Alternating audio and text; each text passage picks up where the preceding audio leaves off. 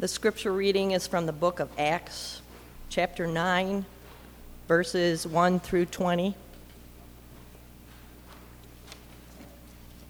Can you hear me, Robin?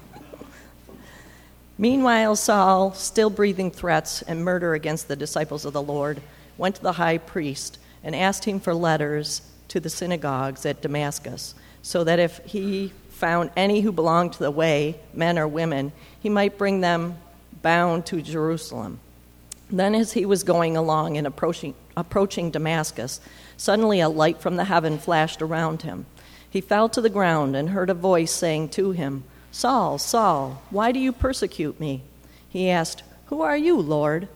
The reply came, "I am Jesus, whom you are persecuting. But get up and enter the city, and you will be told what you are to do." The men who were traveling with him stood speechless because they heard the voice but saw no one.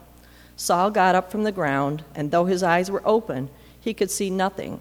So they led him by hand and brought him into Damascus. For 3 days he was without sight and neither ate nor drank. Now there was a disciple in Damascus named Ananias. The Lord said to him in a vision, "Ananias." He answered, "Here I am, Lord." The Lord said to him, "Get up and go to the street called Straight, and at the house of Judas look for a man of Tarsus named Saul. At this moment he is praying, and he has seen in a vision a man named Ananias come in and lay his hands on him so that he might regain his sight." But Ananias answered, "Lord, I have heard from many about this man, how much evil he has done to your saints in Jerusalem. And here he has authority from the chief priests to bind all who invoke your name." But the Lord said to him, "Go, for he is an instrument whom I have chosen to bring my name before Gentiles and kings and before the people of Israel. I myself will show him how much he must suffer for the sake of my name." So Ananias went and entered the house. He laid his hands on Saul and said, "Brother Saul, the Lord Jesus, who appeared to you on your way here, has sent me, so that you may regain your sight and be filled with the Holy Spirit." And immediately something like scales fell from his eyes, and his sight was restored. Then he got up and was baptized, and after taking some food, he regained his strength. For several days he was with the disciples in Damascus, and immediately he began to proclaim Jesus in the synagogue, saying, "He is the Son of God." Thank you, Cora.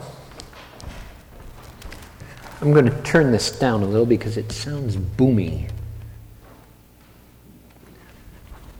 Can you hear me now? A little less boomy? Okay.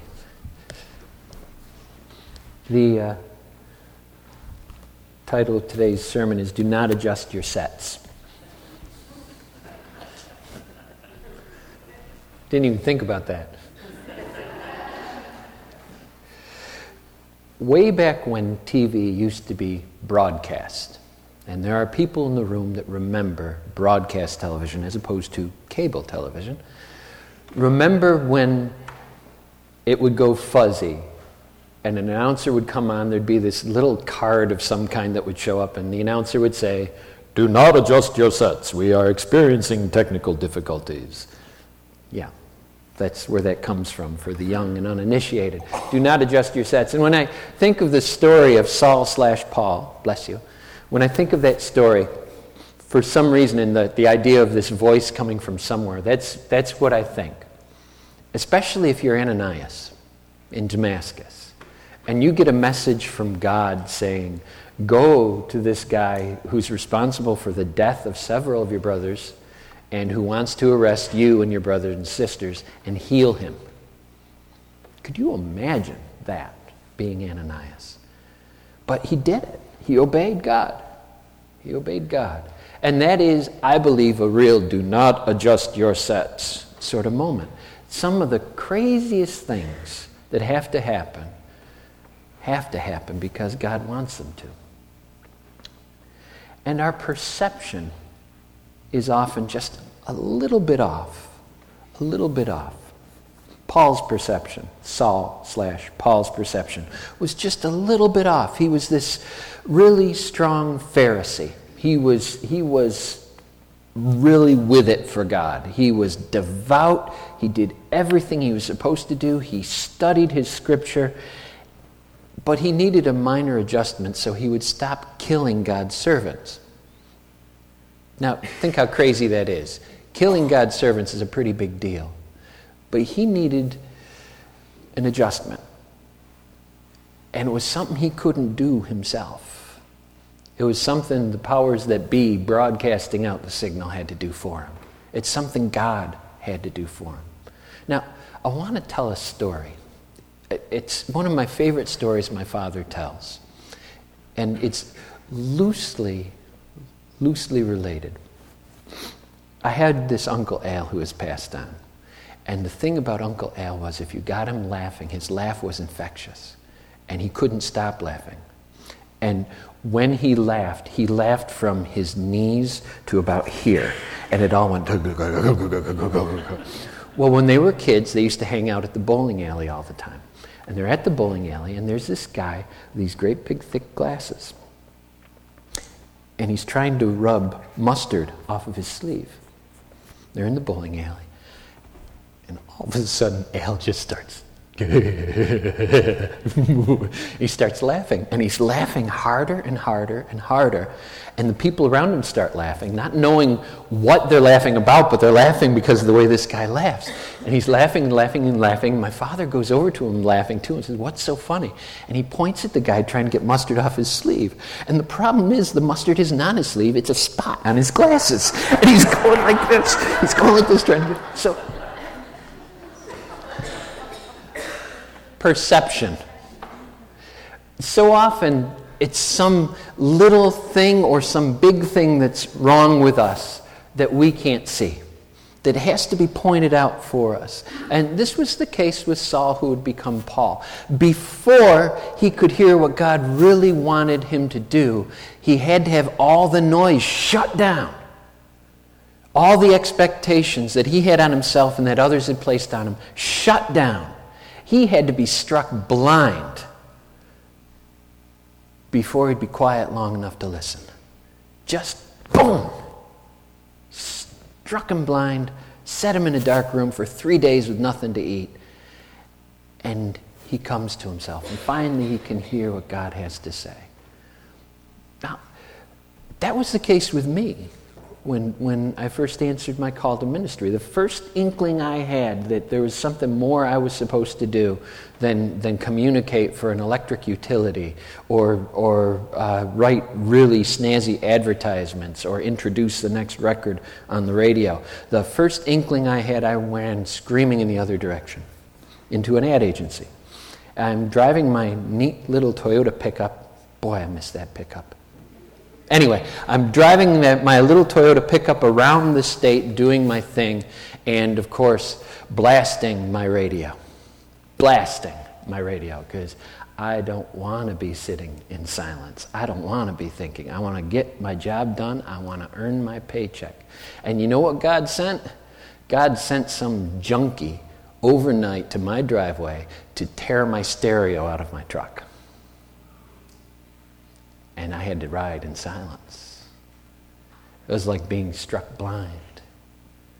I had to drive all over the state.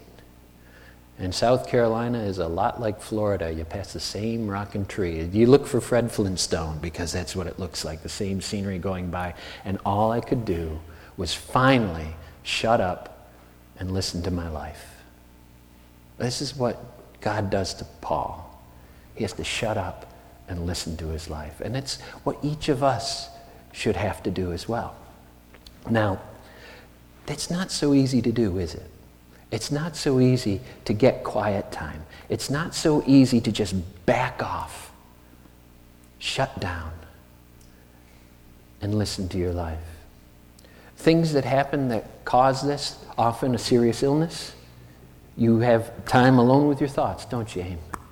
You get time, and Sarah too. You get time where you can stare at the ceiling or stare at the wall, and you listen to your life, and you start to stack things in a new priority. That's in a way that God can take something as serious and horrible as an illness. And I'm not saying God causes it. I'm saying God takes it and turns it into an opportunity to get closer to God. And to look back and see all the touch points in your life and see all the blessings. And then see a way forward and see something new. Do not adjust your sets. Don't just twiddle with a knob. Turn the whole thing off and listen in earnest. And listen closely to what's going on, to what's been experienced, to how you got where you are and where God wants you to be next. Do not adjust your sets. Do not rely on your own understanding, but sit and listen. Sit and listen. It's what God says over and over again, asks over and over again to do. Listen to your life. Pay attention to your experiences in each other. Take some time to not just react, but to live. He knocks Paul off a horse, strikes him blind, makes him completely and totally helpless and harmless. And then and only then can Paul open his eyes to the love of Christ and open his ears to what he can do with all that incredible learning he's gained. And what does he do with it? Well, he writes, about this much of our Bible. He's the one that tells us love is patient, love is kind, love is not boastful or arrogant or rude. He's the one that tells us that through Christ there is no more Jew or Greek. This is the guy who was as Jew as they come. And he ends up being sent by God to tell the Gentiles about Jesus. This is the guy that says, I can do all things through God who strengthens me. I know what it is to have plenty. I know what it is to be in want. And I've learned in all things to be content. Paul said that. Death, where is thy victory? Death, where is thy sting? Paul said that. This guy who was exterminating Christians stopped, listened to his life, and God turned it all around for him. This is where I nod to the band. I told them either I'll nod to you and get up, or if anyone but Isaiah thinks I'm getting boring, get up. Thank you, my friends. Do not adjust your sets. Do not just twiddle with the knobs of all the things that get you rattled and get you crazy. Don't adjust your sets. The adjustment has to be internal, and it has to be of God. Give God time, give God attention, give God peace, and see what God has to say. Amen.